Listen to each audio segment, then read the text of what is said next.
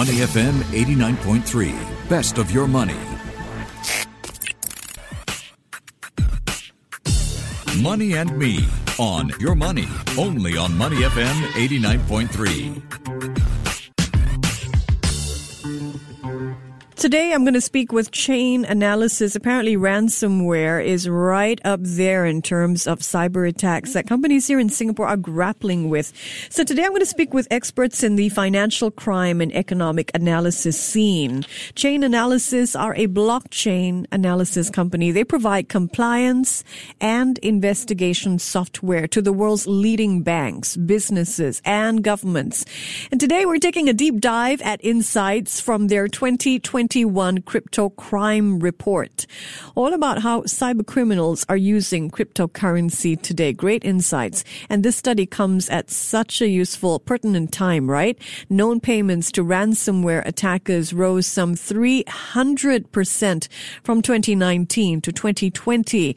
They reached over $400 million worth of cryptocurrency. So a real problem. We're joined now live by Ulysses Del Orto. He's managing director for APAC at Chainalysis. Ulysses, good morning. Thanks for joining us. Good morning, Michelle. It's a pleasure to be here with you. I wonder if you can share with us to what extent ransomware is becoming a cybersecurity issue for both the public and the private sectors. Of course. So ransomware is a very serious issue and actually a national security concern for countries all over the world. You know, if you've seen, obviously, what's happening in the U.S., categorizing it as a national security threat, this changes the rules of the game because we're not simply talking about sanctions connected to a potential ransomware attack, but much more powerful and physical weapons that could be used by a country. Unfortunately, you know, cryptocurrency happens to be the payment rail of choice for these actors. Mm-hmm. But over the years, we have seen that the preferred payment methods for ransomware ransoms evolve. So it went from wire services like Western Union to prepaid gift cards, for example. The good news today is that actually cryptocurrency is much more transparent than fiat currency. And this helps government agencies to make these investigations much more transparent and rapid in solving them. To give an example that is connected to Asia Pacific, in January we worked with law enforcement agencies to disrupt NetWalker, which was a $78 million ransomware strain that had at least 305 victims from over 27 countries, including China, Japan, Australia, and ASEAN countries, including Singapore. So what we're seeing, and as you mentioned at the beginning of the call, is that ransomware attackers rose 147% to be exact from 2019 to 2020. But the more worrying trend is that they're not slowing down in 2021. So as of May 28, 2021, we know that ransomware attackers have taken in at least $127 million worth of cryptocurrency from victims. So it is definitely becoming a much more serious issue, and it is our duty to help, you know, countries and law enforcement agencies to fight these criminals and attacks through specific solutions, such as Chainalysis Director Investigation Services. Right. I just want to pick up on one point there. Why is it that cryptocurrency is payment of choice for ransomware attackers if, you know, the characteristic that defines the blockchain is its immutability? I think that this is a really good question. Just taking a step back. Obviously, you know, ransomware existed before cryptocurrency. We're talking about the first attacks happening in the late 80s. 1989 to be more specific, the first documented ransomware attack had to do with the healthcare industry, where an AIDS researcher gave out 20,000 infected floppy disks to those that attended the World Health Organization. When it comes to cryptocurrency, you know, these criminals are using cryptocurrency exactly for the same reasons why people like you and I would use it for legitimate purposes. So it's instantaneous, cross-border, and liquid. At the same time, you know, like they are aware of the potential risk of being traced, but they play the gamble. I believe that, you know, we have to make the distinction between cryptocurrency being used as a form of payment for ransom, and ransomware. Ransomware is an old attack. Obviously, ransomware attackers and criminals are becoming more and more innovative. But actually, while it may seem at first that cryptocurrency enables ransomware, it's actually instrumental in fighting it. And the key tackling ransomware is actually disrupting the ransomware supply chain. So this includes authors, infrastructure services providers, launderers, and cash-out points. I wonder if you can help us understand where proceeds are heading towards. We know that ransomware attackers are becoming increasingly sophisticated. I wonder if we're seeing a geographical spread as well. Do we have any idea where the proceeds are heading towards? Yes, so that's a great question. By looking at the data that we currently have, the majority of the ransomware attacks appear to be carried out by cyber criminals in Russia and other Commonwealth of independent states countries. This is also part of the reasons why some of the tensions with Russia escalated between Russia and the U.S. But, the borderless nature of ransomware attacks means that businesses everywhere, including APAC, can be victims to this type of crime. So it's extremely important for organizations to have processes, policies, and procedures to protect themselves against ransomware attacks, because every organization is vulnerable. Solutions, such as Chainalysis KYT, can actually help government agencies and other types of stakeholders to limit the exposure to these type of activities by mapping actually the blockchain. I can give a lot of examples, but what's very interesting actually to notice is that most of the cryptocurrency funds that are related to ransomware are connected. Actually, 82% of all the ransomware funds from 2020 are connected to 5 cryptocurrency exchanges globally. So this is pretty unique, and actually it's 199 deposit addresses.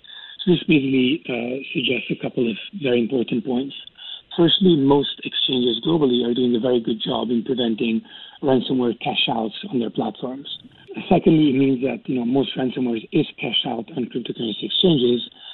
And thirdly, which is a bit of the sad note, is that there are still exchanges out there that are not monitoring this activity as they should. But yeah, if I can summarize, I would say that Russia and some other countries, Commonwealth of independent countries, states, are responsible for these attacks, and most of them are being cashed out on exchanges. To be more precise, 5 of them. So in future, are we likely to see countries, governments moving in to clamp down on policy vacuums with regards to exchanges? Well, I believe that, we're talking about a minority of cryptocurrency exchanges. In general, most exchanges are using AML solutions that allow them to prevent this type of activity. I mentioned Chainalysis Know Your Transaction earlier. These are solutions that basically allow cryptocurrency exchanges to stop payments to be made in real time. So I think that it's very important for regulators to be informed about what is possible and what is not possible in the blockchain, and then to set up specific regulatory frameworks to limit this type of gaps. And MAS, in Singapore is a very good example. It's one of the regulators that knows the most actually globally about cryptocurrency and really understands what it means to perform illicit activities on the blockchain and regulate cryptocurrency businesses. So we should really have more and more of these type of regulators and educate regulators. So this is part of what we do as well. Our educational programs are very, very important, not simply for us, but for everyone in the industry. We should have everyone at the same level when it comes to understanding both licit and illicit activities happening in the blockchain space. Yeah, we thank you for taking the time out for this educational session. We're taking a deep dive at Chainalysis 2021 Crypto Crime Report with Managing Director for APAC at Chainalysis, Ulysses Delorto.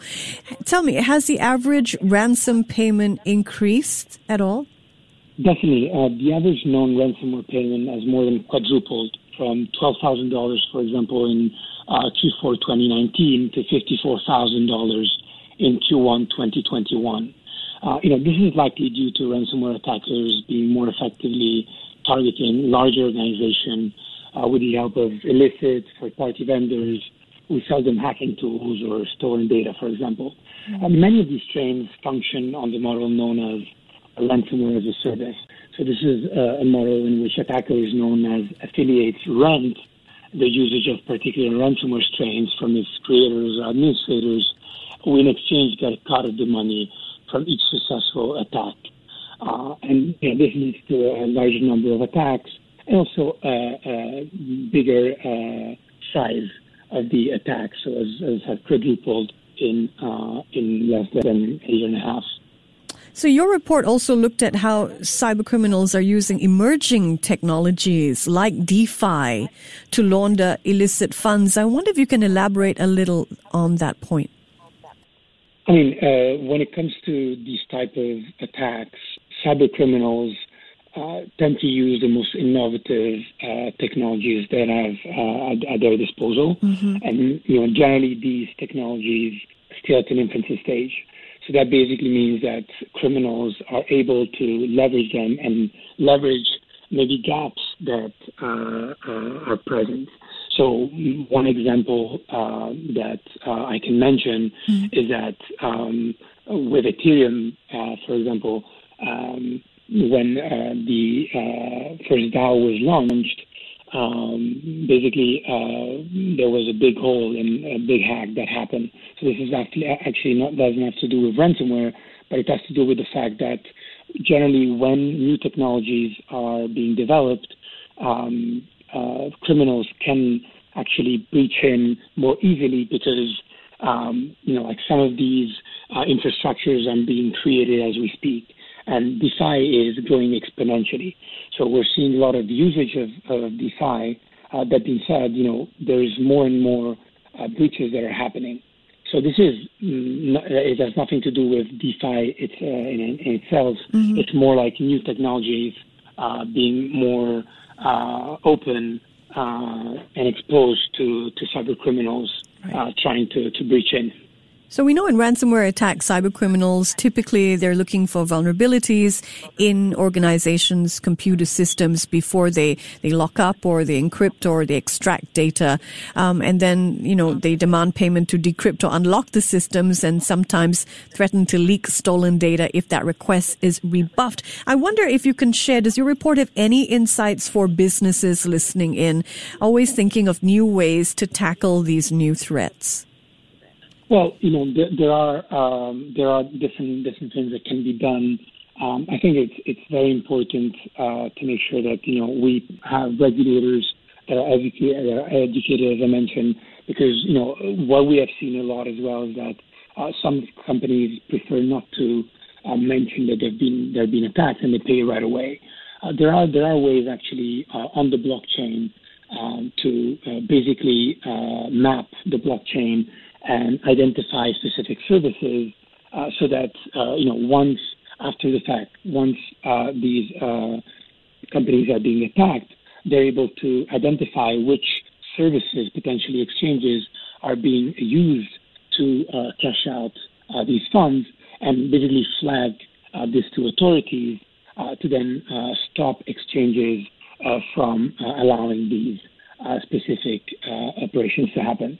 So I think that it is important, depending on the company. So if I'm an exchange, for example, having a solution, just channel KYT, as I mentioned earlier, that allows me to have a due diligence solution in place and have real-time transaction monitoring, which doesn't exist in the fiat world. Just so we are on the same page on this, is really essential because I'm able to map both licit and illicit activities, but I'm also able to stop payouts and ransomware attacks in real time.